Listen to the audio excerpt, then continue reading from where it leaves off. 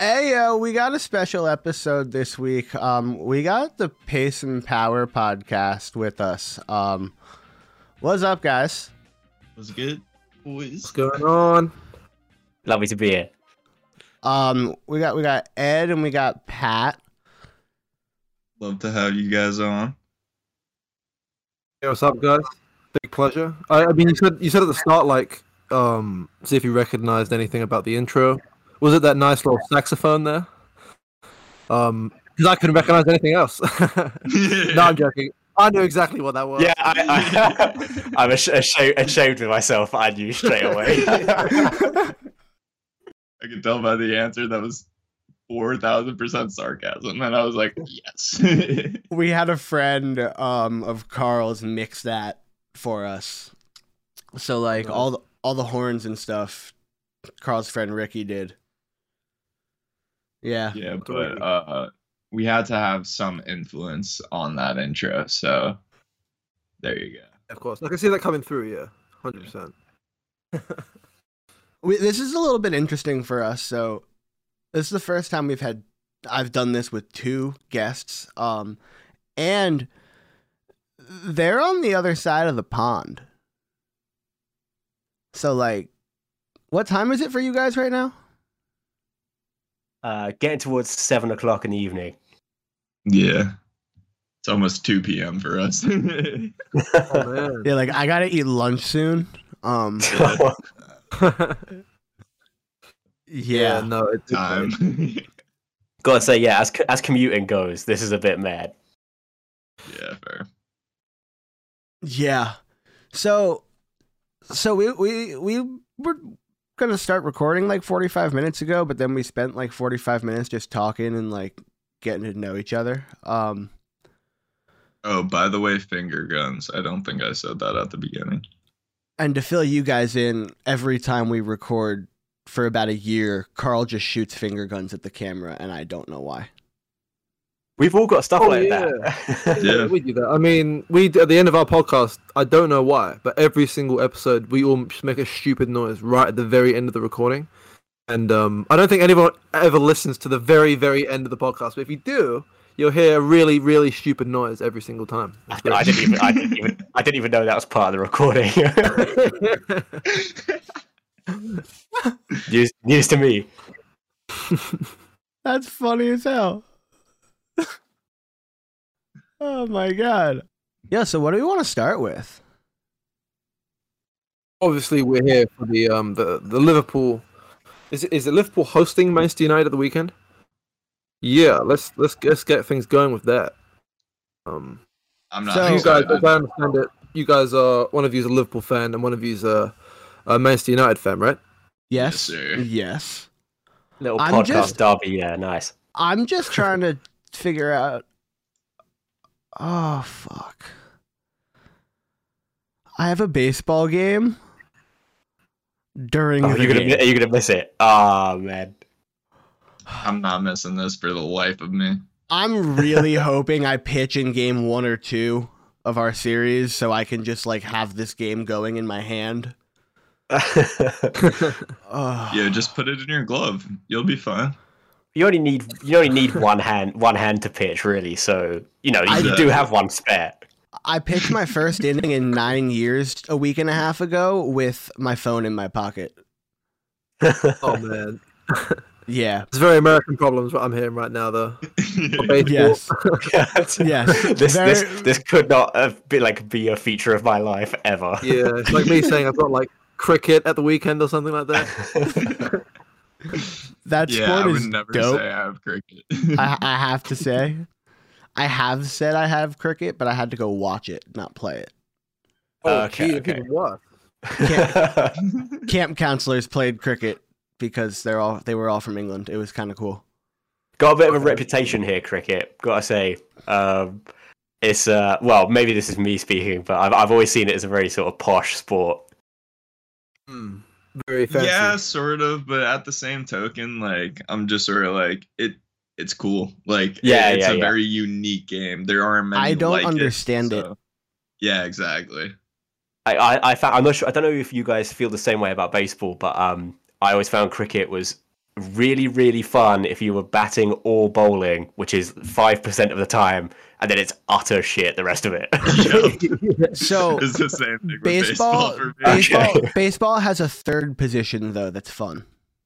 Kind of. Referee? Catcher. You're involved in every play except for your knees don't work by the time you're like 30. I understand we're going on a crazy tangent here, but my entire understanding of baseball comes from one Simpsons episode. That's all you need. Yeah. I know nothing about the actual sport itself. My entire understanding of cricket comes from like some 4-hour movie that I was supposed to watch for a class, and I didn't watch the first half of it. So 4 hours about a movie about cricket? What fucking course was this? Yeah, only 4 hours. Cricket takes like 5 days to play. I forgot what the class was called, but we watched a movie every week. Oh damn! That was like a good class. So that was meant to be like fun. That was meant to be like your downtime. As a treat, you get to watch a cricket movie. Oh no, the movie was actually like pretty good.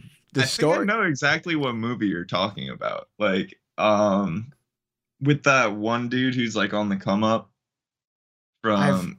I don't know, Karl. I think so, but I didn't watch the first half of the movie, so I don't know. Okay, fair enough. Okay, so let's get back to footy here. Karl, you're gonna lose this weekend. Yeah. I'm not even gonna argue.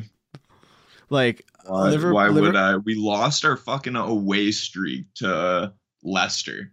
So considering that we're about to play Liverpool and we almost lost on the weekend, yeah. And like, cool, we won, but like that first half was so abysmal. Like, it reminded me of Arsenal's first half of the season so far. Ooh, nice. Well, just their season so far. And then fucking Man U's gonna get chat on though. I'm saying it's probably not gonna look too hot. Sorry, Varane and Maguire. Wait, I don't even think Maguire's playing. I think Varane's out. Varane's out, yeah. Yeah. That's what it was. Yeah, Varane's out. But yeah. So with Varane out, we have De Gea still in goal. De Gea's been playing well this season, but I just don't see how Liverpool doesn't just break them down and score a few the way we've been playing. I don't see Liverpool scoring at least 2. Yeah.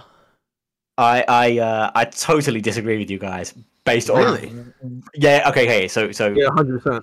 Pure logic and reason dictates that this will be a comfortable Liverpool win. But fair. This is going to be a 0-0 draw. Because it's 2 Big Six teams?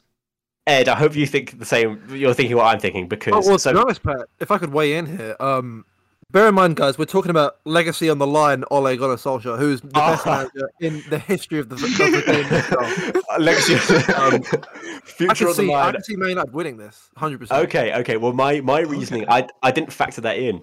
You're right. Ollie with his future on the line is like better than Ferguson ever was. That is fair. But my thinking was, so I don't know what this sort of thing is like in the US, but in the UK, Liverpool United is one of the most hyped up games. Yep. I'm well aware. Yes. Canada, and it always disappoints. It's always like, compared to sort of the other big rivalries, it seems to always like flatter to deceive when it comes to goals. I understand. I just don't think it's going to be a 0-0 draw specifically because of the form that Mo is in. The best player in the world right now, which we have had several debates about recently. Yeah, who do you? I'm taking Benzema over Mo right now. I think at the moment it's Mo. No pun intended. I think the 8-game scoring streak, the 2 ridiculous solo goals in the last 2 weeks, like those solo goals were absolutely, bar none, some of the best of the season so far. Yeah. I think for me it's between three guys. I think it's Lewandowski, Benzema, and Salah. Okay. That's fair. And because of my blind bias towards the Premier League, I would just say it's Salah because I think he's doing it at a higher competitive level, like week in, week out, for one of the best teams in the world. Whereas Benzema, I just don't think La Liga is as much of a test than the Premier League is. Completely agreed. I just saw him in his Champions League game, and I was very impressed. So I sort of had to give it to him. For me, they're definitely top two, but the Premier League factor swings it a little bit for Salah, and also just like I think this is the closest thing to watching like Messi in the world right now, even possibly more so than Messi. That is true. Yeah, he's just got this crazy inevitability about him, where you just think like there's a certain position that when he picks the ball up, you just think this is a goal every time. And at the moment, it just seems to be. So I felt that way when Lukaku first came. Sorry for interrupting you, Brian, but I felt that way when Lukaku was there. But yeah, I find it funny that you say you just know, because right before we were recording, I was scrolling through Instagram and I saw a meme that was like, Van Dijk just stands back there and puts his arms up when Mo gets the ball in a certain spot because he just knows. That is so true. And it was two pictures of him with his arms up before Mo just broke people and scored. It's interesting, Karl, that you said that about Lukaku there. And I got that feeling, but I got that feeling for precisely one day when he was playing Arsenal. Then I was like, oh no, he's not actually that good. Like I sort of got it like the first two games I got it, and then after that it was just like, okay, no, what am I seeing? Nope. Yep. Yeah, I mean we've got a regular segment on our show called Stink Watch where we just basically take the big players down a peg or two that aren't performing that well. And somehow he's not been on there. I mean, I think Fred and Xhaka have been on it like 5 times already. Yeah, Fred has to be on it week in and week out. So we argued about. We might have to start doing that. It's very fun. It's very fun. It's so fun, but we've had so many arguments about sort of because we have said specifically it's got to be great players you're doing this to, and then we have guys like Fred in there who wouldn't start for teams in the Championship. Yeah. I 100% agree with you there. Oh I just don't understand what we do with Fred, but yeah, Fred's Fred. He's there. But talking about the game of the weekend, do you guys know about the history of the game, like the history of the cities and all that? Not we could too much. Karl's more not that of much historian between the two of us, but no, not really. I don't really know about the history between the cities or anything, which is like the main reason for the rivalry. Yeah, like a lot of football rivalries in England and Scotland and in the UK in general all start out because of some other societal thing that causes these teams to therefore hate each other. So Pat, feel free to jump in. But so it's actual hatred. No, definitely. And this is a thing that often gets talked about, obviously, with the difference in culture between our two countries. But between specifically Liverpool and United fans, it is deep, deep hatred. And yeah, go on, Ed. You say what you think the reason is, and because I think I know pretty for sure.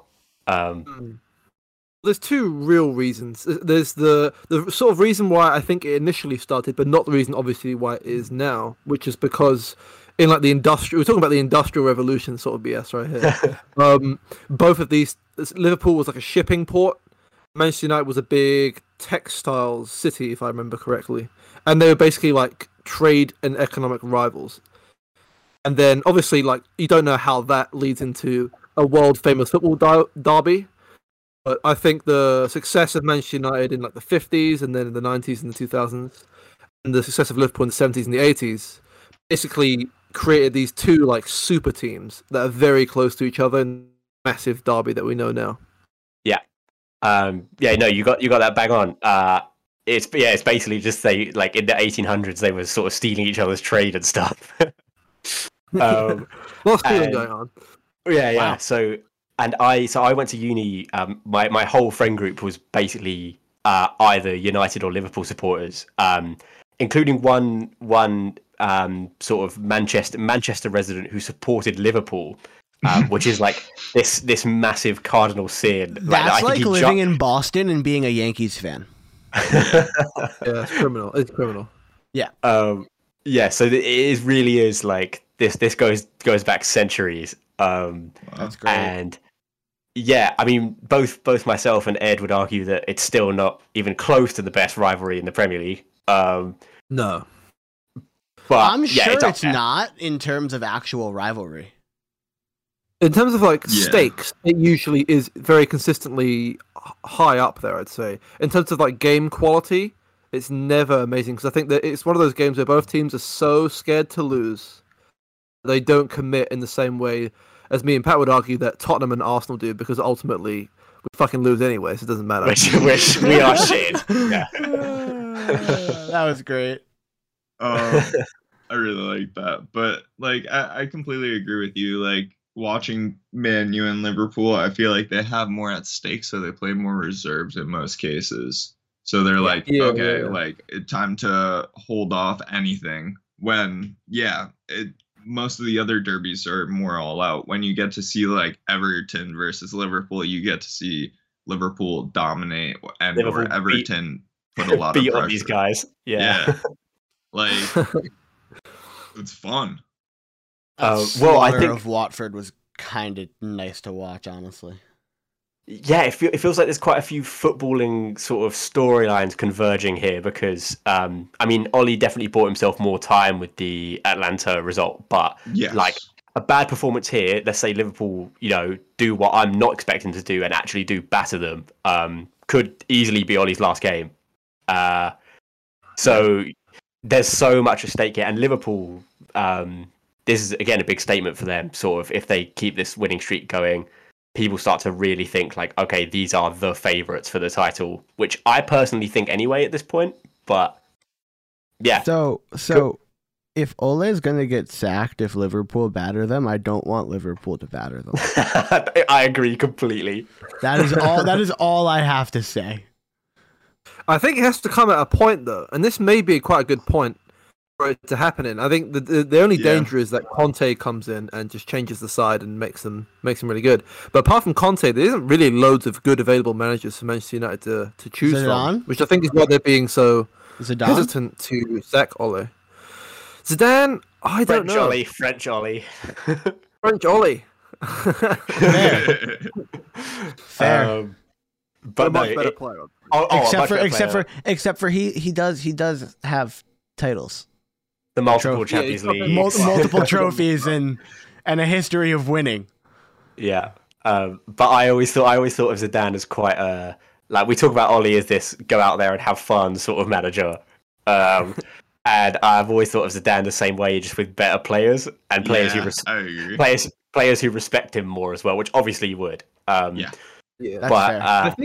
I think, to be honest with this squad, this Man United squad, and maybe Karl, you'll agree with me here, they need a tactician. Like they could be motivated by whoever they want. Like apparently they all really love Ole, but it's the same pattern every single year where they do well for 5 games, they start to drop off, they start doing really badly, and then they come back, and the cycle repeats.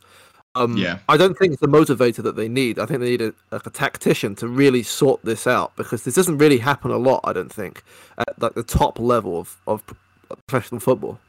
Exactly, because they have enough signings now where they can actually be a legitimate side, and it's not about like getting the support from the club about the signings, because it's been given at this point. So Ole, it's like that was the main reason why, when you look at Mourinho and you look at other coaches at Man U, well, not Mourinho. Mourinho had time. But like the coaches after Mourinho, was it just Ole? Am I just being an idiot? Oh yeah, it was. He was actually. I think he was initially hired as like a sort of interim manager. He was hired as an interim, and they kept him on. Yeah, he good vibes his way to a professional, like a full-time contract. Yeah, exactly. And then an extension. Yeah. I was really surprised because when he first moved in, they were like hesitant about giving him the money that he needed, and then they were just like, here, like have literally all the money in the world. Exactly. So he's had that. He definitely needs to make the actual change. And I'm just not sure if he can. So moving towards like a Conte, moving towards I don't there, like you said, there isn't really another coach out there that I'd look for, because Zidane, like he's good, but like Karl, he showed it at Real. Let's say you like let's obviously be slightly realistic and don't say like Pep or Klopp or whatever, but let's say Ollie gets sacked at the weekend and you're in charge of finding his successor. Who are you picking? Ooh, that's a good question. I'm picking his successor. Yourself? No. Spirit. Karl, you get sacked so fast. Yeah. Of course, like Bayern's coach. Nagelsmann. But I don't know if that's a move right now. He's just signed for them, hasn't he? I think he's kind of he's like a project manager as well. I don't think United want a project manager, so to speak. That's what I mean, though. There's not like, I'd argue maybe one of the international managers coming to their end, like maybe Deschamps. I reckon he's good at dealing with lots of big names, creating a successful team. I don't think he'd be amazing personally, but I think he's better than a lot of options out there.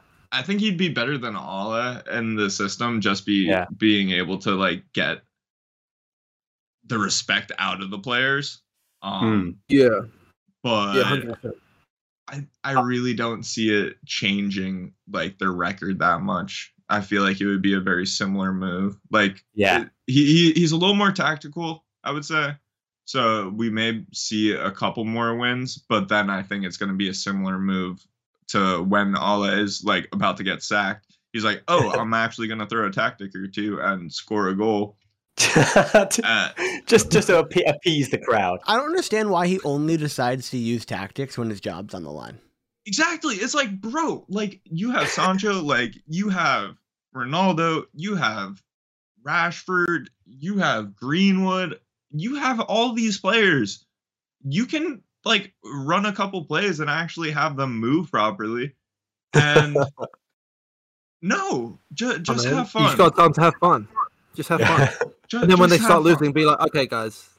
Stop having fun. Stop winning. Yeah, exactly.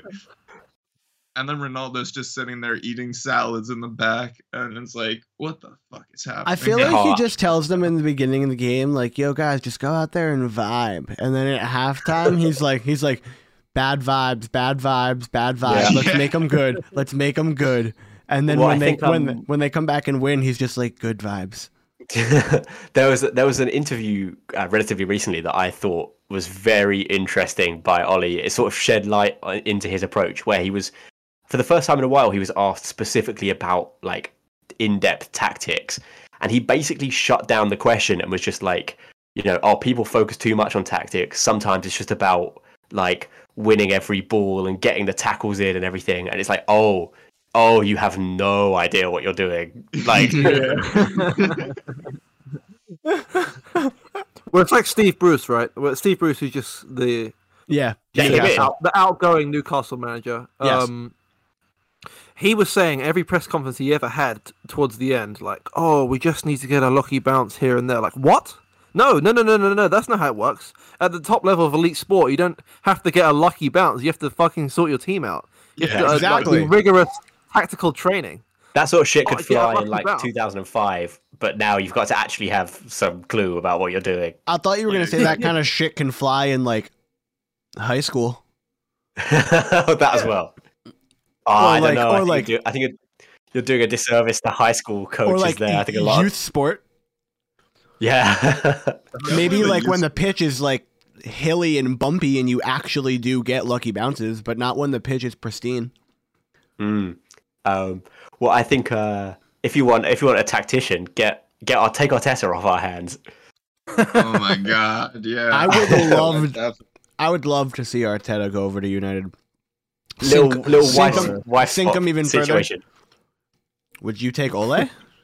Oh Jesus! I mean, absolutely not. But also, also, I think like a lot of what I dislike, and I don't want this to turn into an after podcast because I have the same moan every single week. But like what we've got with Arteta is just pure misery. Like the football is so boring. He's so dislikable.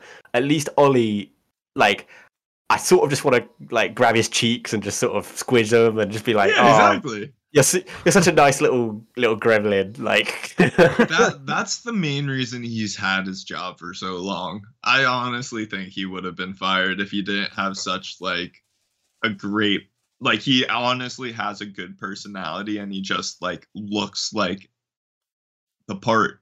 Yeah. So if you do it, sometimes it works for you. I guess though, Karl, when you know that thing he does where like after he loses and the camera cuts to him and he's got this like cheesy grin on his face, you must hate that. Bro, I literally just want to smack the shit out of him. I want to reach through the TV and just smack him every single time. Should we talk Brian, about like Liverpool? Let's talk Liverpool. Yeah. Hit me. Hear your perspective on this, Brian. Like, obviously, Klopp is in a different like galaxy in terms of management to Ole. Yes. He doesn't have the same squad depth. I don't even think you could kind of put them in the same sentence in terms of managerial like ability, because like if Ole brushes off tactic talk, oof. Yeah, I mean, like, Klopp has, I think he has more limited resources available to him. He's got a thinner squad. Mm-hmm. All of these factors. I mean, I do say, I think he has he inherited better players. No, he didn't even inherit better players. He inherited garbage. He built the squad. Yeah. I think it's almost unfair to compare the two, to be honest. I think because like Klopp is like Klopp just proven time and time again how good he is. Klopp showed up, he got signed, and then he put a plan together for a team he wanted that could dominate, and he bought the players and created the players through academy that could do it. Yeah. Yeah.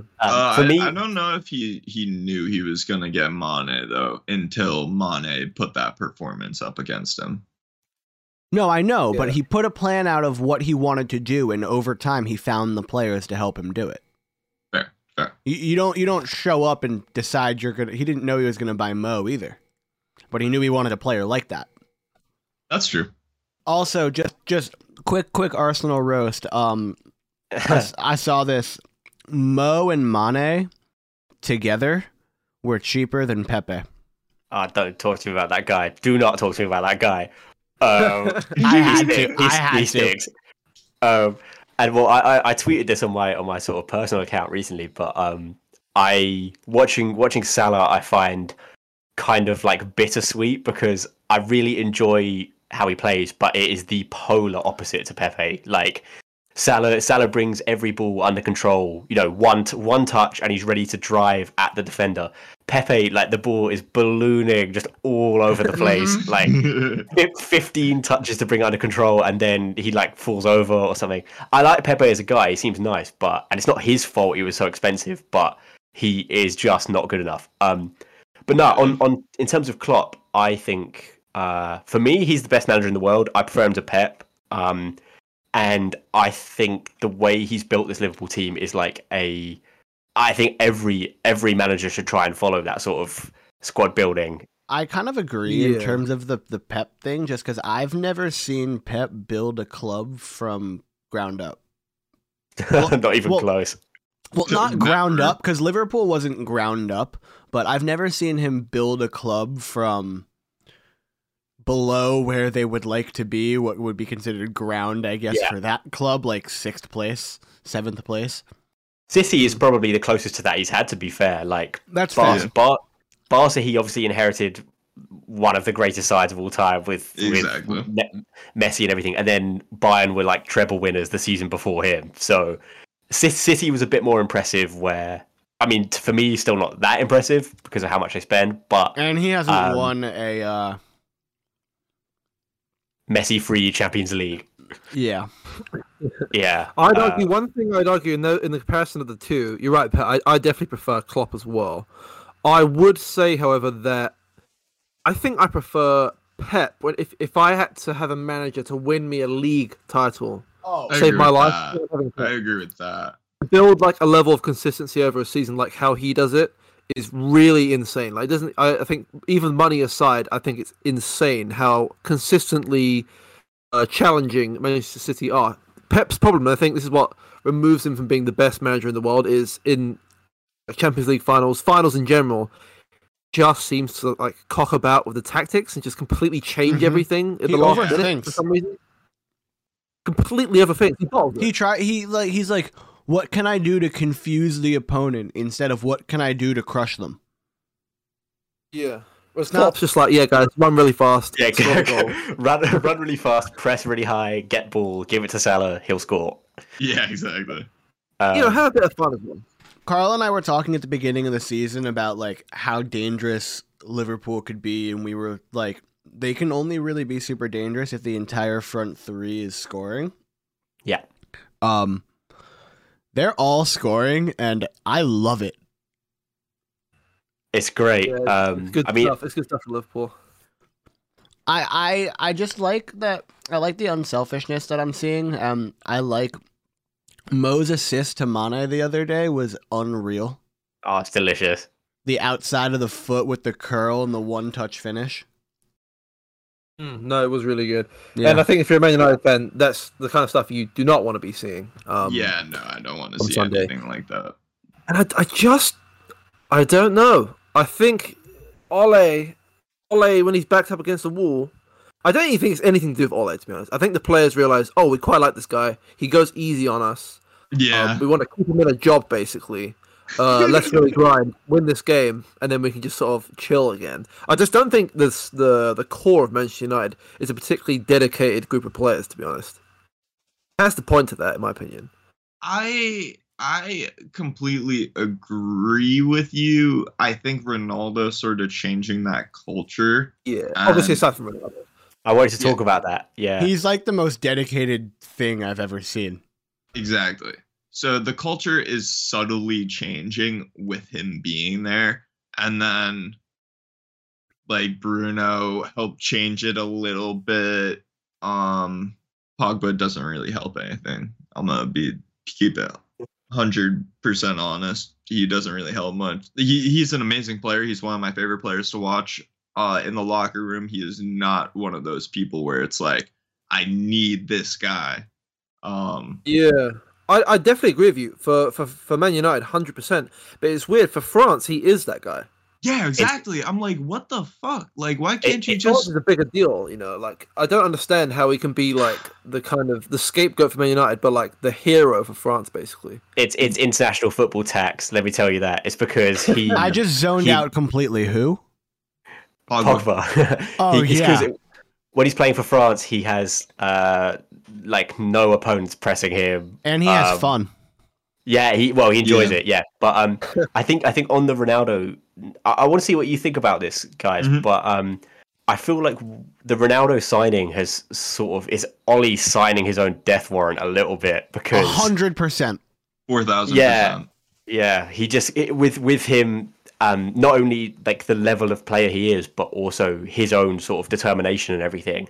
The expectation goes up to an extent where Ollie just can't match it. They can't chill in fourth anymore. Like exactly. I just imagine Ronaldo asking about tactics at training and Ollie trying to brush it, and like Ollie trying to brush it off, and Ronaldo being like, "What?"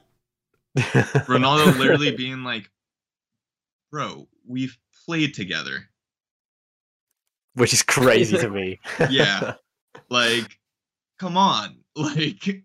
We played together. We know how to play this. What are we doing?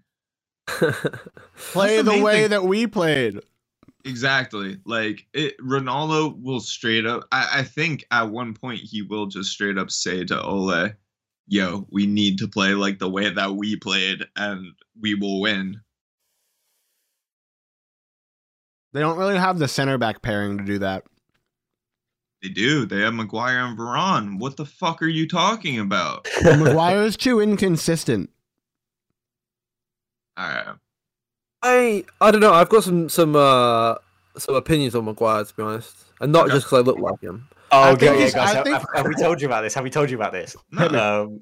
Okay, so Ed looks not all the time. It's a weird one. To me, he doesn't look like Maguire, but whenever an international tournament is on, he just looked exactly like him.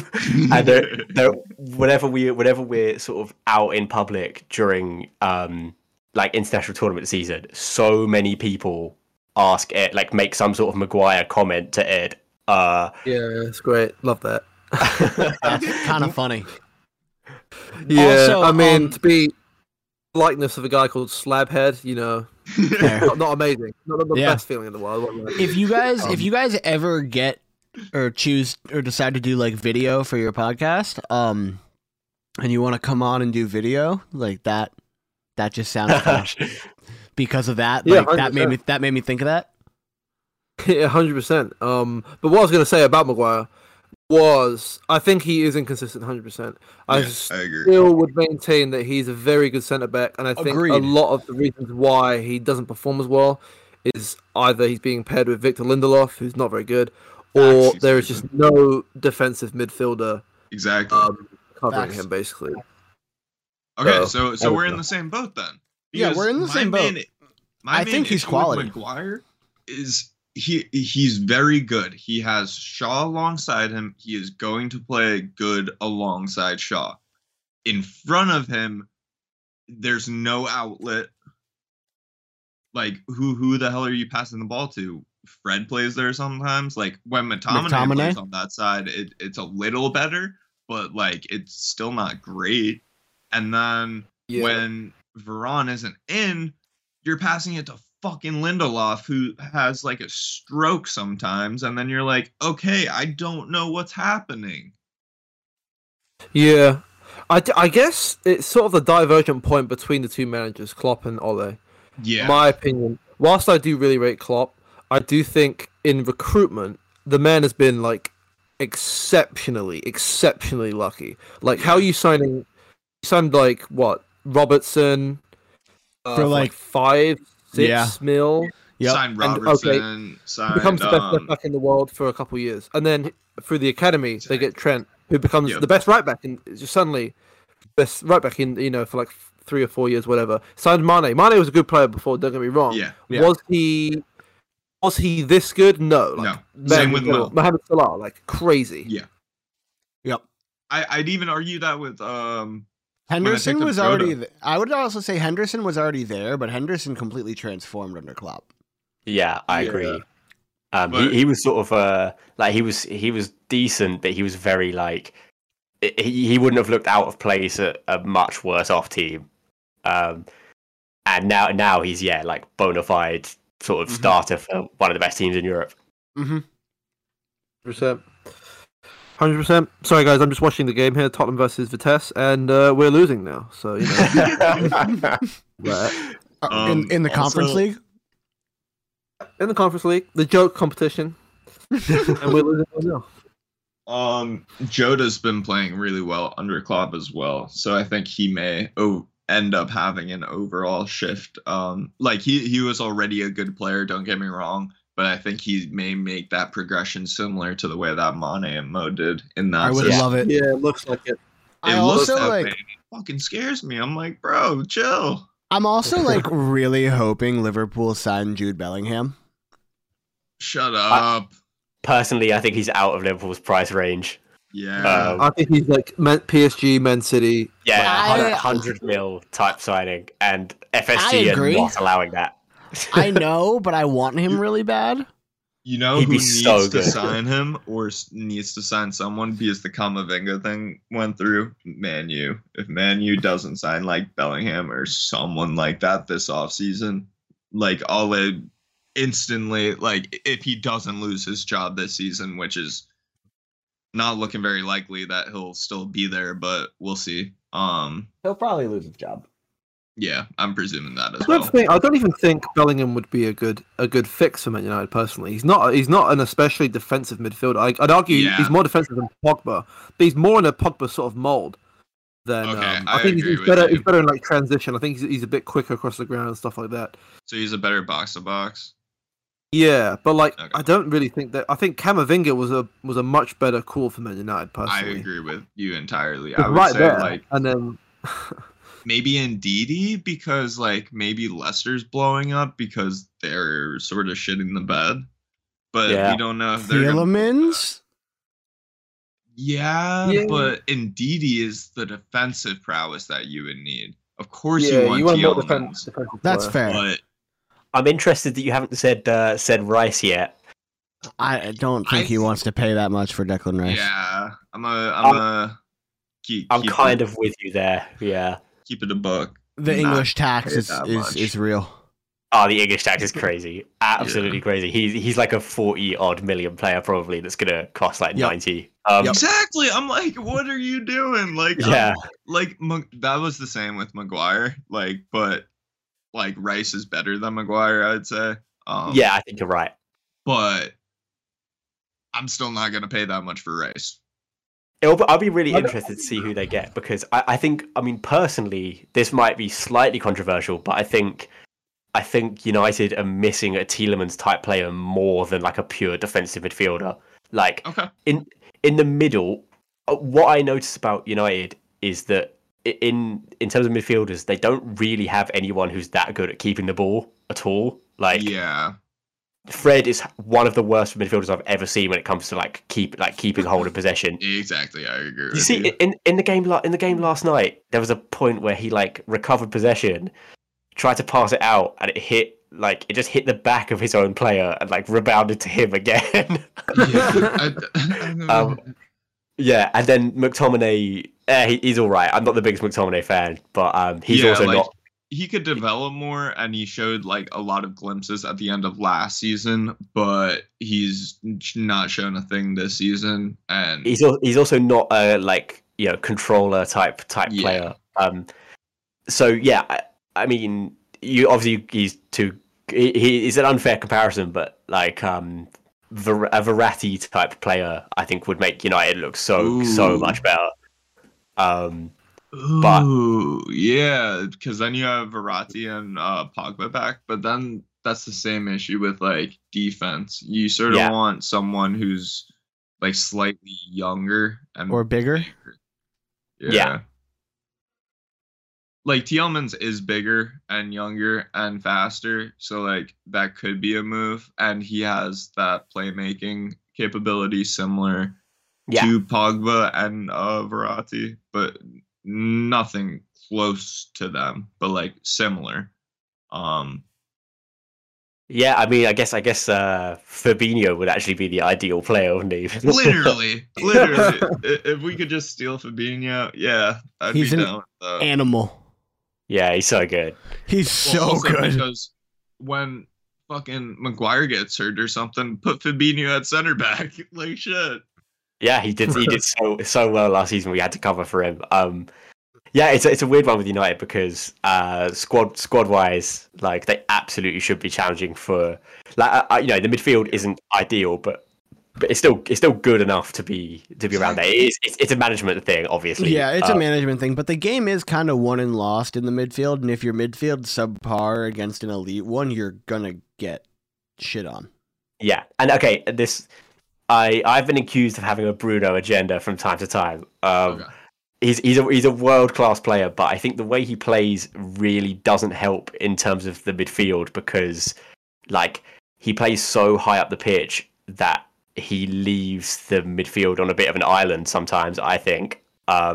He's not one of these keep hold of possession, keep it neat and tidy type of attacking midfielders. He's very intense, very risk-taking, which is good, and it's what he's good at, but it means that he's playing so close to the striker sometimes that he's almost not a midfielder, and it leads to this sort of 4-2-4 sort of formation. And when those two are McFred, kind of stinks. Yeah, comedy ensues basically. We talked very quickly about how you guys watch football, being Americans watching football, how it's different because obviously your football watching experience is very different to ours. Very, very different. That's something I'd be very interested in. What's your schedule looking like? Say Liverpool. What time are Liverpool playing for you guys on Sunday? 11:30 in the morning. Yeah. 11:30. So are you making breakfast and Liverpool playing stuff like that? That to me is quite a simple yet mind blowing thing. Very alien. Watching football like that. Yeah, it'd be afternoon for us. For me, I'll probably be like waking up to try to watch the West Ham Spurs game, and then I'm gonna watch the Man U Liverpool game right after. But I literally just wake up, and then during halftime, I do whatever. Like I wake up pretty much on the dot, watch it, and then figure out what else to do. I will be warming up for a baseball game. With one hand, though, right? Yeah. Very. Yeah, annoyed. that's crazy. Like, even like it's you take it for granted, really, if, as a European football fan. Like every single game we'd ever really want to watch, unless it's like the World Cup in some like random place. Like it's always in like obviously post 12, like sometimes at like 7. Like I'm watching this game right now, for example. This is like the prime time for me to watch like sports right now. Right? Yeah, like 7:30. Yeah. I don't be waking up at like 6 o'clock. So I respect the fact that you guys do that. Yeah, you guys get kind of like, that's how we watch American football. Yeah, that's how we watch American football. That's how I watch basketball. Like I watch basketball all the time. Also, I have a question because we were talking before the show, and you guys said that you watch a little bit of basketball. When the games are on the West Coast, yeah, what do you do? Like, bro, that has to be like 4 a.m. It's like a 9-hour difference, right? Yeah, so I had some experience of this. This was kind of fine while I was at uni, like because I could so I would just stay awake until 3 when it would be tip off. Stay awake till 3, watch it, and just completely write off the next day. And because when you don't have much in the way of responsibility, like after my dissertation was submitted and I just didn't have anything to give a shit about, I could just like, yeah, you know what, I'll stay up until it would finish at 7 in the morning. Go to sleep obviously straight away when birds are chirping, lights coming in. It's the most depressing thing ever. Yeah. And then just wake up at like God knows when the next day. But if that was like as a regular thing, that would probably lead to my early demise as a human being. I'd say for me, the Heat is off. Usually because if they're playing at home, it's usually fine. Same with the Bucks actually. Yeah. But when they were playing in the bubble, I think 2 years ago, I think nearly every game was in California or something. No, it wasn't. No, they were in Florida. Oh, it was in Florida. That's right. It was still like 3 a.m. and I had stuff to do, so I was like, I watched the absolute last finals games against the Lakers. I watched all of those, much to the detriment of my health. But all the games leading up to that point, even though the classic series against the Bucks where we won, I just had to watch it on highlights in the morning because I just not possible. Yeah, like, exactly. Live a normal life whilst doing that. That sucks. Do you think maybe like the reason why I think basketball is different. Yeah. A lot of American sports aren't as like worldwidely as popular is because it's just very inaccessible to very inaccessible to Europe and like to a lot of the world because of the timing. Do you think that plays into it a little bit? I think the timing plays into it a lot. Like a lot. Yeah. Probably more than like anything because you can't really share your content or get it out to anybody, if they can't watch it. I do think though, like the whole social media and internet part has kind of helped the US like grow its own sports. Yeah. That's how I started watching basketball. Was just so many people I followed, like primarily through football, would be talking about it. So I just thought, oh fuck it, I'll pick a team, start following it. Did you guys ever hear Steve Nash talk about football from like Bleacher Report? No. Yeah, he's Steve Nash is a huge Tottenham fan. Yeah. Oh, what? I've seen like talk before at like at the stadium and stuff. Before he started coaching the Nets, after he retired from basketball, he went into media, but he was a football commentator for Bleacher Report. Yeah. That's crazy. Yeah. That's crazy. Or no, was it Bleacher Report or Yeah, it was Bleacher Report. Yeah, I'm pretty sure it was Bleacher. And he's like really, really good at footy. Yeah. And like really, really knowledgeable about the game too. Yeah, this is something that always makes me laugh. Is like, so obviously Steve Nash is this. Was he a point guard? Yeah. Yes. Yeah, so little like diminutive sort of on the basketball court looks like a sort of tricky little player. Yeah, exactly. And then you imagine when you think about him playing football, you imagine this like, oh, he'd be like Messi or something. But in reality, he'd be like fucking Peter Crouch. No, he'd actually be like Kane. He's like 6'1", 6'2", so he's not massive. Yeah. But he would definitely not be a tricky little winger. Yeah, exactly. He's 6'3". Oh my god! 6'3"? Get in the engine room. Jeez, Maybe he's the DM that United need. Haaland's 6'4", right? So yeah. He's an inch shorter than Haaland. I'm an inch shorter than Haaland. Guys, we're back in the age, I think, of pace and power strikers. As you know. Yes. Kaku, Mbappe, Haaland. Even Ronaldo. I think Ronaldo was a bit pace and power back in the he's day. He's pure P&P, yeah. Yep. Which I'm delighted to see, to be honest, because I love a bit of pace and power in my football, Yeah, Giannis supports Arsenal, though, which because of Thierry Henry, which makes me very, very happy, obviously. Little crossover of my sporting heroes. And after Giannis won the championship, Thierry Henry sent him a little video, and you watch his reaction to the video, and it honestly made my heart fucking burst. It was unbelievable. Oh, that's so fucking great. Yeah, but no, it is so interesting that basketball has translated to like, well, the UK anyway, so much better than these other American sports. How's American football received in the UK? Like when the NFL does games like in London? I feel like it's getting bigger, Okay. I support an American football team, but I only really watch the Super Bowl. Who do you support? I support the Eagles. I hate you. All right. Yeah. So it's you know how we were talking earlier about like fans and whatever and treating people. Yeah. So do you want a little bit of insight? I'll treat you as a lesser human being for that. Do you want a little bit of insight on what Eagles fans are like? Definitely. So former players have basically said, especially Giants players, have said that Eagles fans like will throw batteries at them from the stands as they're walking out the tunnel, and like not lightly, like whip batteries at them. And like Eagles fans will very quickly boo their own team if they're not playing well. I like that. That's what football's all about. Well, that's what our football's all about.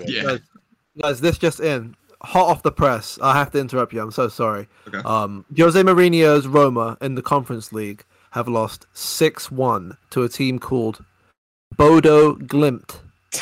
What? Roma just lost 6-1? Yeah, I don't think I've heard of this team. Bodo Glimt. That sounds like that's a randomly generated Conference League team, isn't it? Wait. Wow. So, yeah. Bro, that was like the Sheriff win. I was like, what?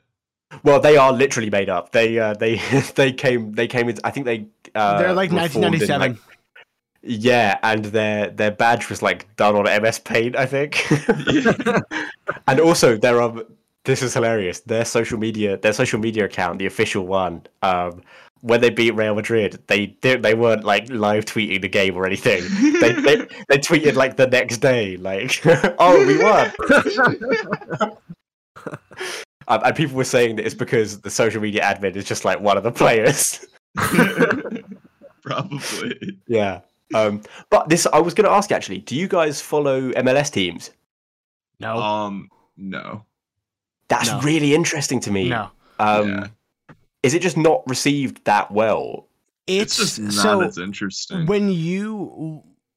They've Americanized it so much to the point where it's like it's conference seeding into a single elimination playoff. Like they got rid of aggregate a couple of years ago in their playoff format.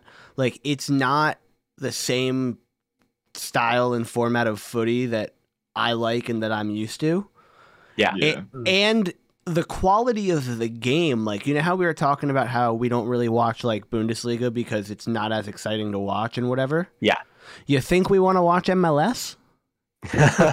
Well, I know, like, not to roast MLS or anything, but like, yeah, if you can only watch so much footy. like if you can only watch so much football, I'm not gonna pick MLS. I'll watch cool highlights when they come up on my feed. Exactly. Like randomly we'll see players like on feeds and stuff because like of course people are still doing great things, but I'll also see that from like a random Brazilian league or something else as well.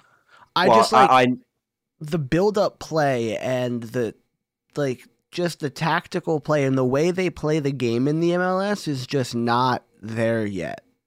Yeah, it will get there, but as soon as I saw that Arsenal reject Carlos Vela was like the best player in the league, I just thought, nah, not for me. My favorite thing though is when they were interviewing Zlatan about who the best player in the league was, and they're like, "So who's the best player in the MLS?" And he goes, "Me." And they're like, it wasn't wrong. And they're talking and they're like, "But this guy Carlos Vela," and he goes, "Hold on. How old is he? Carlos Vela is 28, 29, right?" And they're like, "Yeah." He goes, "So he's in the prime of his career in MLS. Where was I in the prime of my career?" And the reporter goes, "Europe?" And he goes, "Exactly." I hate to say it, but it's true. Yeah. No, he also, I think, in that interview said, "Don't compare Fiats to Ferraris." He loves those car metaphors, doesn't he? Yeah. He's also an utter bastard. But love him to death just because he's a walking meme. But he's not an utter bastard. Utter bastard is Zlatan. True. Well, now that he's the north side of 40, I think he's got to chill on the like I am a lion sort of stuff. Like the lions don't even live that long. But also on just the sort of how we consume football sort of things. Have you guys been to see a live match, like at professional level, obviously? I've seen Liverpool and Man City play like on the International Champions Cup. I've seen like U.S. CONCACAF games. Nice. I have not, but I have also never been to an NBA game. I've only been to like other sports events. I've been to a lot of things. I'm not 100% saying that like I'm going to one day, but like, yeah.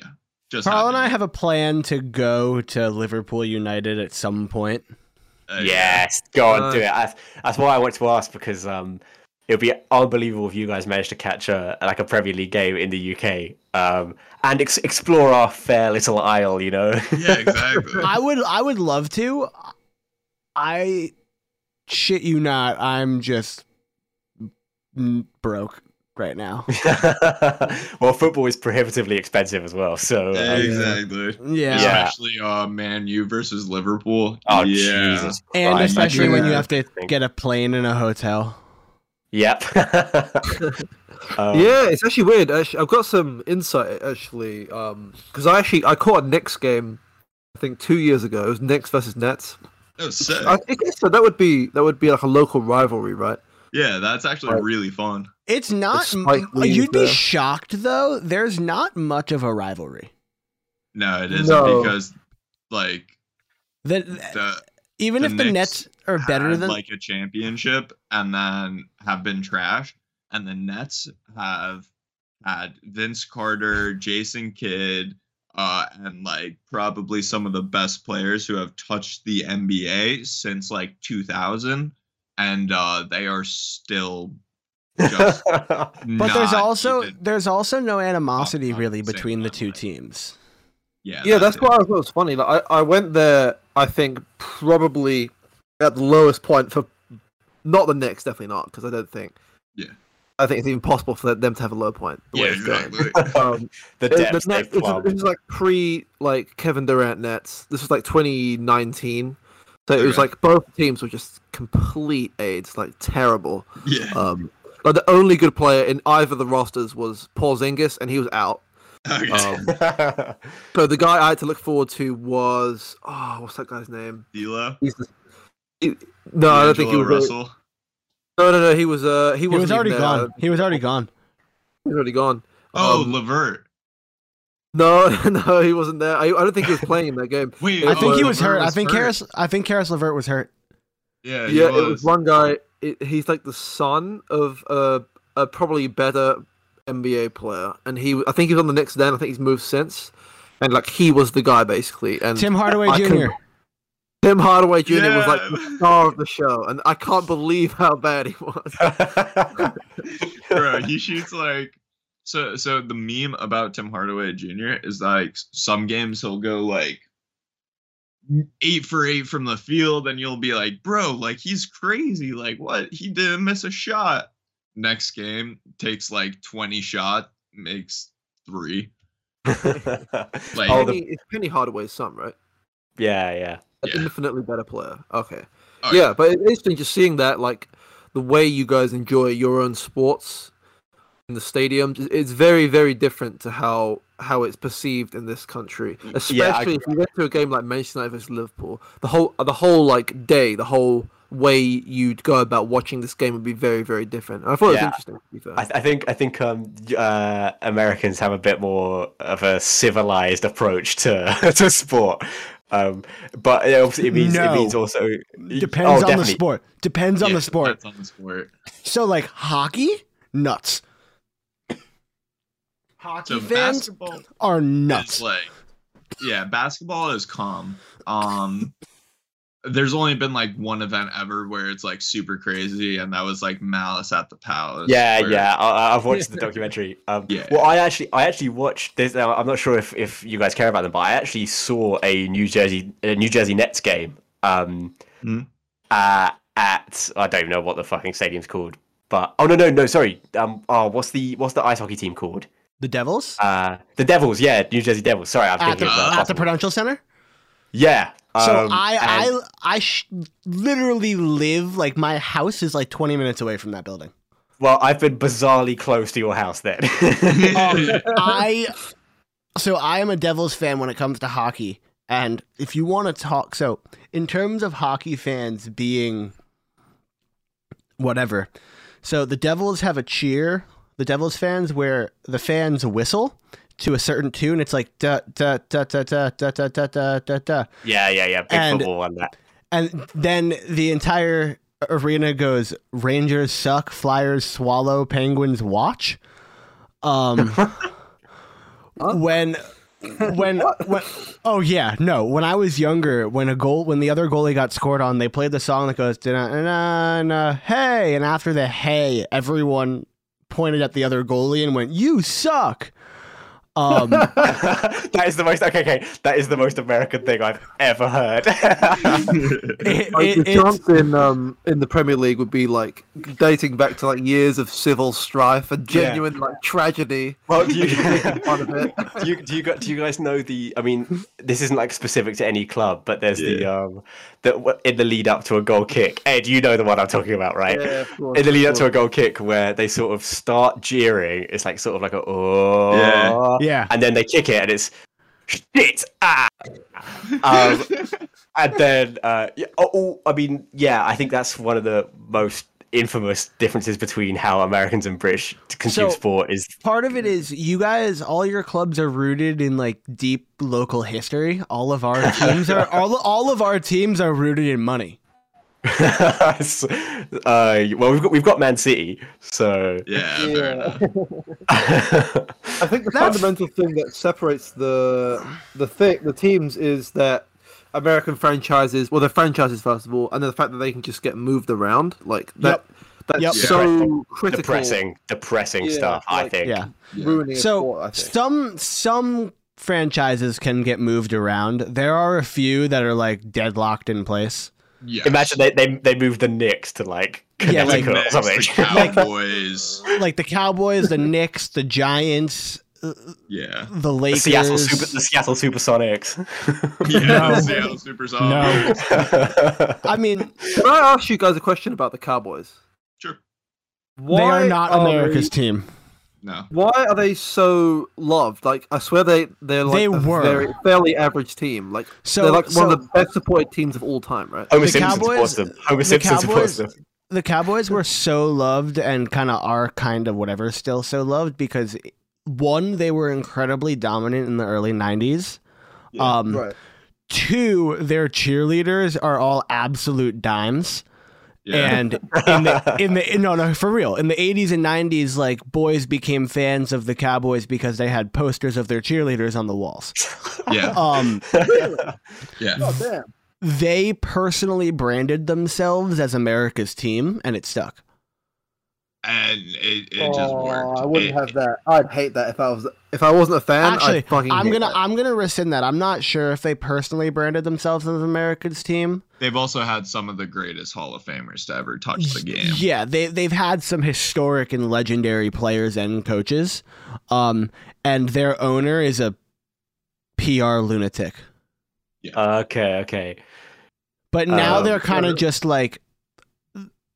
They're kind of just like a banter team, honestly, I would say. I mean, this year they're filthy, so I can't banter on them at all, but there was a point for like 15 years, their cumulative win-loss record was 500. That's bad, right? No, that just means it's even. It's just perpetually average. So if they played if they played 180 games over that 15-year period, they won 90 and lost 90. Yeah, that's Eli Manning's whole career, so shut the fuck up. He still won 2 Super Bowls. All right, guys. Is there anything else you guys want to talk about? Because I've got to head off fairly soon, like 10 minutes or so. We were going to do our predictions. Oh, yeah, let's do that, then. We usually do them in longer than 10 minutes, but let's just rip it. Okay, let's get into it. Yeah, we'll see how much time it takes. I don't necessarily need to leave. Well, so there are 10 games. There's always 10 games. Yeah, so... Why do you count every week? There's 10 games. It's a 20-team league. There's no buys. I know. Actually, sometimes fixtures get moved, so I'm wrong there. Yeah, during COVID, it was really weird. So that's Arsenal, why I still Villa. count. Yeah. At the Emirates. Arsenal fan first. Arsenal supporter first. Yeah, that's true. It's gonna be 1-1. 1-1. 1-1. Yeah. Interesting. Ooh, I'm gonna go for 1-0 Villa. 1-0 And I'm Villa. not biased. This is so depressing, by the way. Where is my club? I'm also gonna go with 1-0 Villa. Oh my god! I'm going 2-0 Villa. So wait, I've taken a pessimistic approach, and I've still been the most optimistic. Yes. we are in the fucking mud. Yeah, I'll wrap this one up. I'm taking Chelsea like 4-0. You're taking Chelsea 4-0 over Norwich? Yes. I'm gonna go 3. I think 4 is a lot. I think Chelsea have been like underwhelming in the attack the past couple weeks, and Norwich is a perfect excuse to just be like smack. It's so mean. I don't know. I think because Chelsea just is so ruthless. They're so like. We hate Chelsea. We hate Chelsea. I absolutely hate Chelsea. Yeah, they're our least favorite team. Okay, so we have a Chelsea fan on the podcast. They're still like the anti team of the podcast. I'd say. I don't care what happens. My old coach is a Chelsea fan. It totally is understandable that you hate Chelsea. You both support London clubs, and they're also in London. They've got it's more. They've got a reputation as plastic club and racist as well. So there's that. Okay. But, yeah, I didn't actually know about the racist part. It's a huge thing associated with them. Okay, because that's also like there's like a basketball team, and the Eagles are a little notoriously known for being you're talking about the Utah Jazz. Yeah, the Utah Jazz. Utah Jazz. Yeah, Mr. Whitey's over there. And the Boston KK Celtics as well, right? Bruh. Okay, so yeah, Chelsea Norwich. I'm gonna say 2-0 Chelsea. 2-0 Chelsea. I'd love to say something like 1-0 Norwich or like 2-1 Norwich. It's the greatest game of all time. I would love to say that. Let's be honest, it's 3-0 Chelsea. It's 3-0 Chelsea. Exactly. That yeah. Well, we're all right about them not scoring though, because Norwich scoring, honestly, not a chance in hell. Shit. I'm trying to think of what I'll do if Norwich scores. I'll do something. We'll figure it out. We got Palace and Newcastle. Yeah, you predict this one, bro. I'm gonna go Palace 2-1 because Newcastle still doesn't. Well, they don't have a manager at the moment, and I don't know who's interim, and I don't know what they're gonna do and how they're gonna play with under a new guy right away. You know. Yeah. So I'm taking Palace. Who you going for? I'm gonna say they get Steve Bruce in as interim manager. And no, but I think not. I hate to be unoriginal, but I was gonna go 2-1 Palace as well. We're unoriginal all the time. Yeah. I don't know. I think 4-1 Palace. I think having watched Newcastle last week against Tottenham, Tottenham aren't amazing, but Palace are a good team. And Newcastle, when we played them, they were really, really poor. I don't think they'll get like a bounce from sacking their manager. If anything, I think the squad quite liked Bruce from what people have been saying. Yeah, fair. I think they're just gonna like plummet until they get someone in. So 4-1. I think it's gonna be like a Palace classic. Yeah, it's gotta get worse before it gets better. I'm gonna take 3-1 because I do agree with your point that Newcastle have just not been playing well. And Palace Palace have Zaha, Palace have other attacking prowesses. They can score the goals. So yeah, we'll see. But I'm gonna take a 3-1, and then Everton versus Watford. Ed, do you want to take that one? That's a stinky game. Okay, I'm gonna say. You know what? I'm gonna push the boat out a little bit. I'm gonna say 2-1 Watford. Scrappy ass game. So what? 2-1 Watford. Here's why. I think Everton are deceptively bad. I don't think they're an amazing team at all, to be honest. I agree with you. They just don't really have like anyone. Yeah, and I think Watford Watford do have quality, and I think Ranieri's first proper game. I'm not counting. Liverpool wasn't a proper game.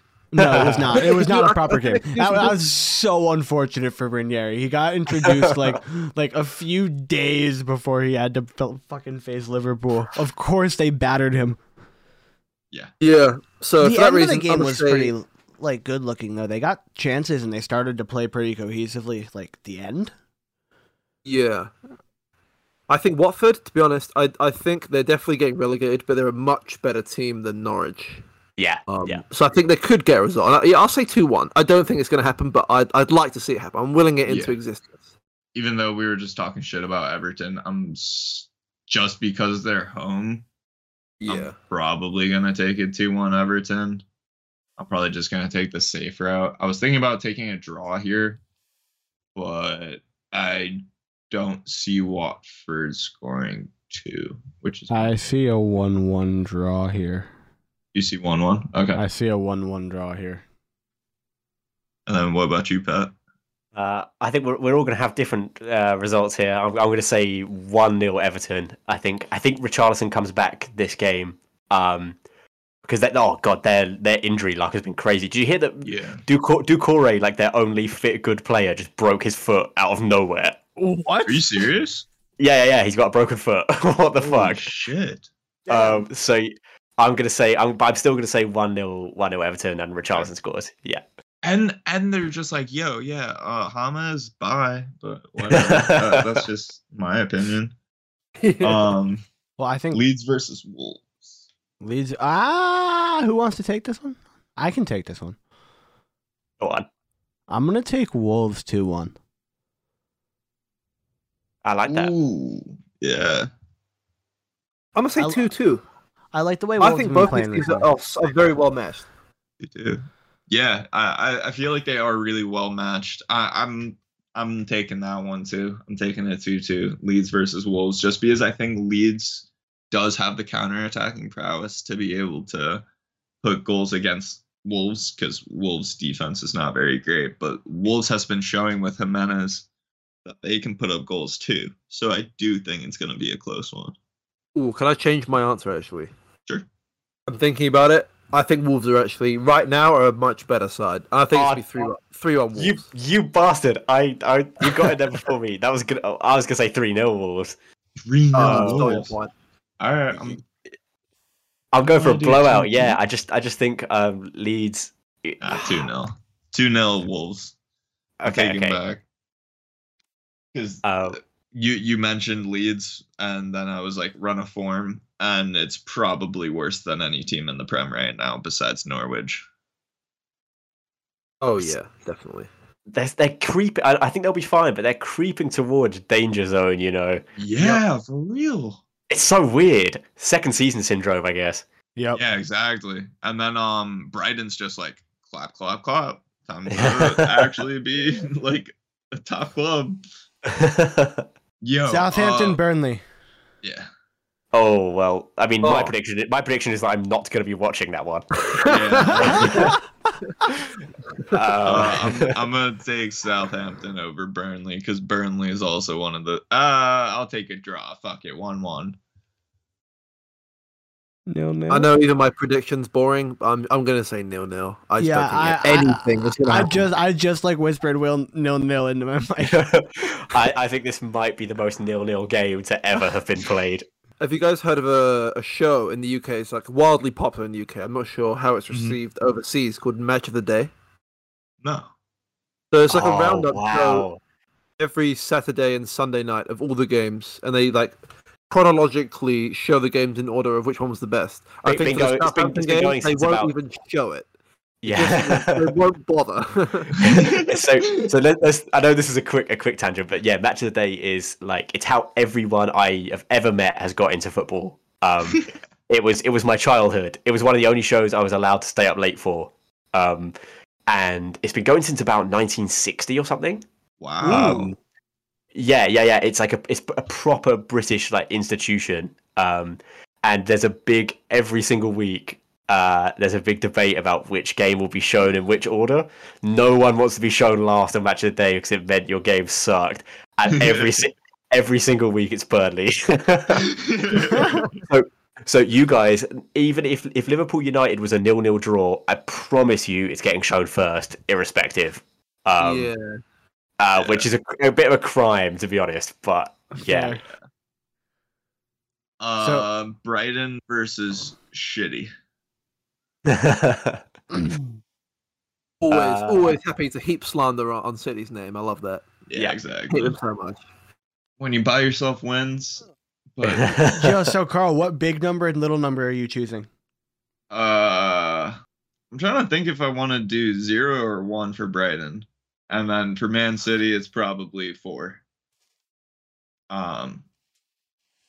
Okay. This is quite a tricky one, to be fair. On our podcast, I'm such a huge fan of Brighton and Graham Potter. I think he's one of the best managers in the league right now with what he's doing with his team. He's doing what West Ham was able to do last year.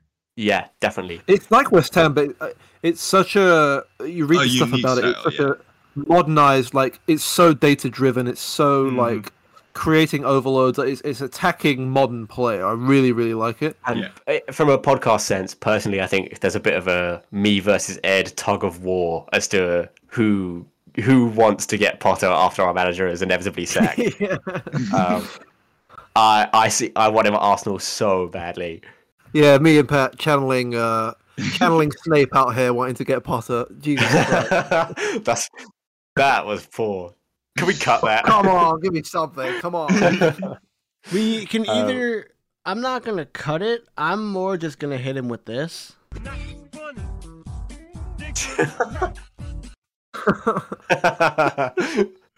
You got hit with the soundboard, Ed. How do you feel? Oh.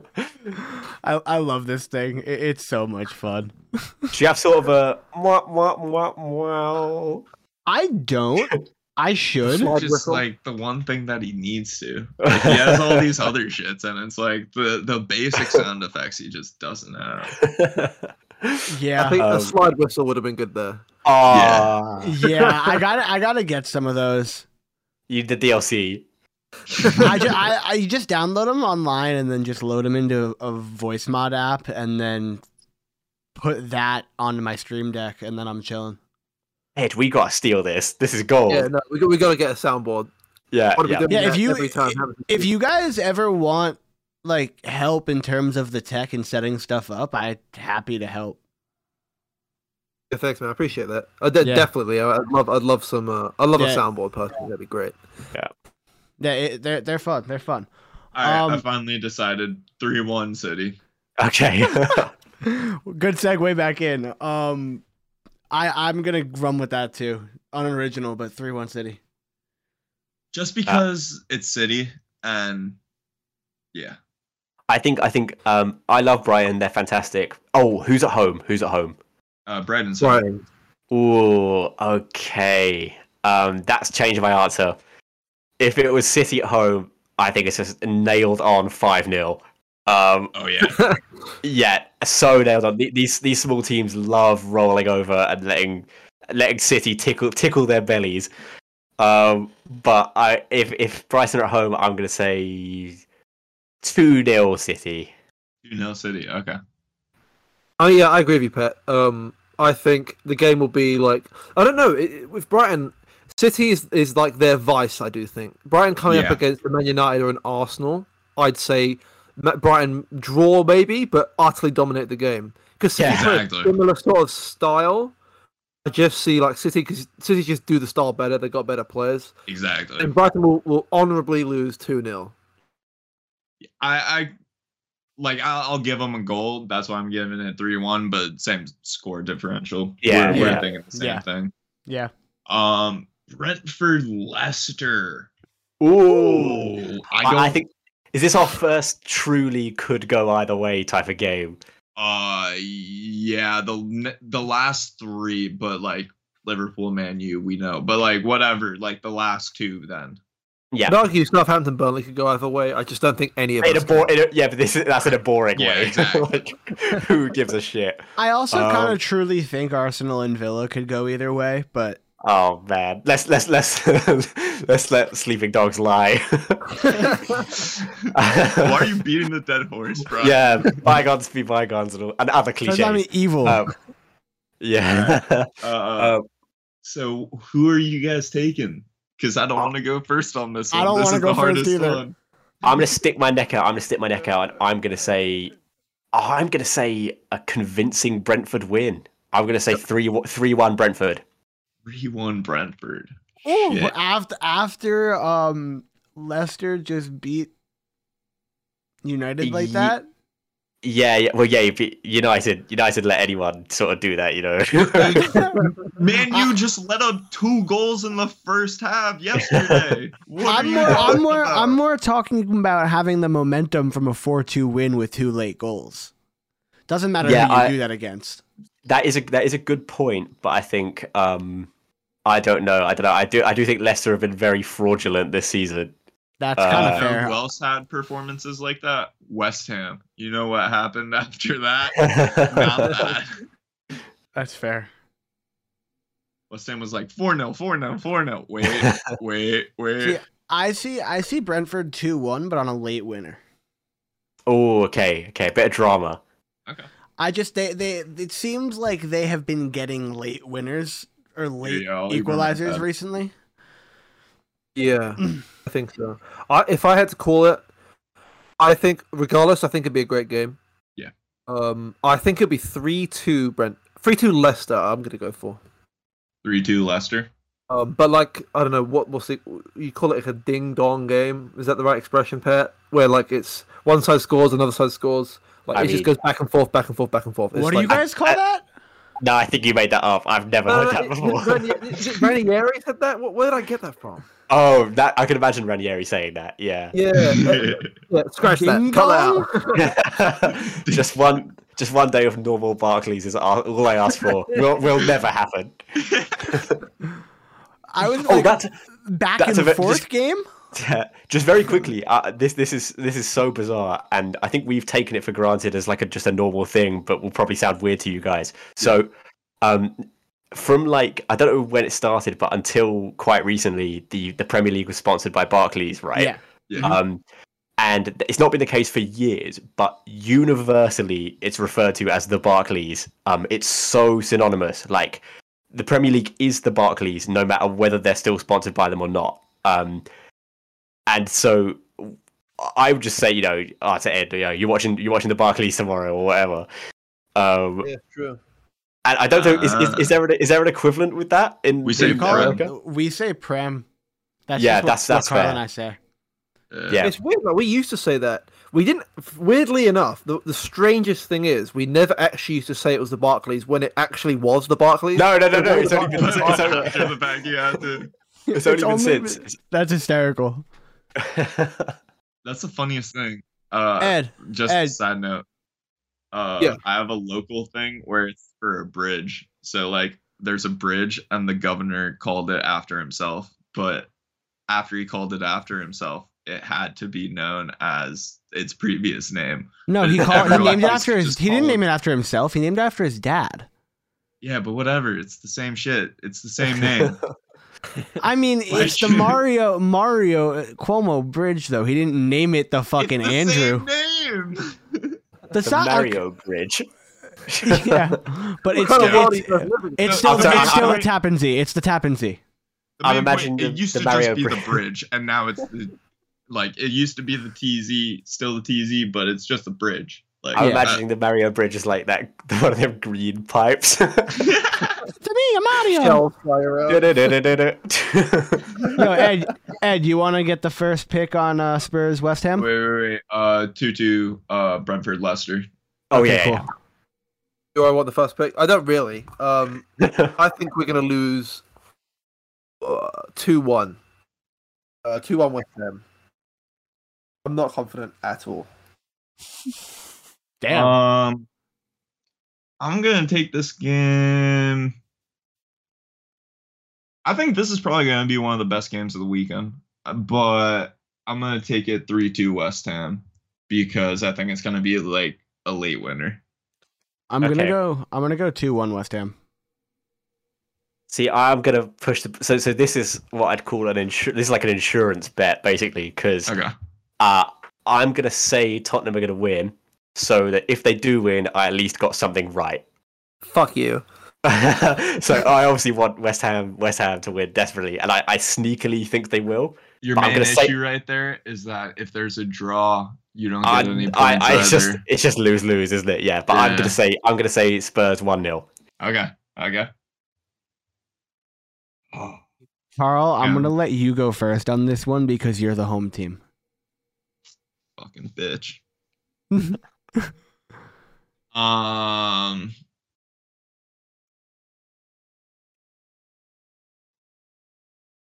I have to say that Man U wins.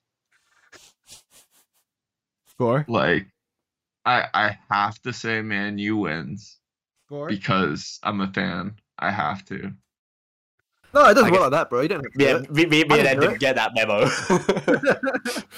Well, like, I have Ronaldo. I have to say we win every game. He genuinely thinks they can win.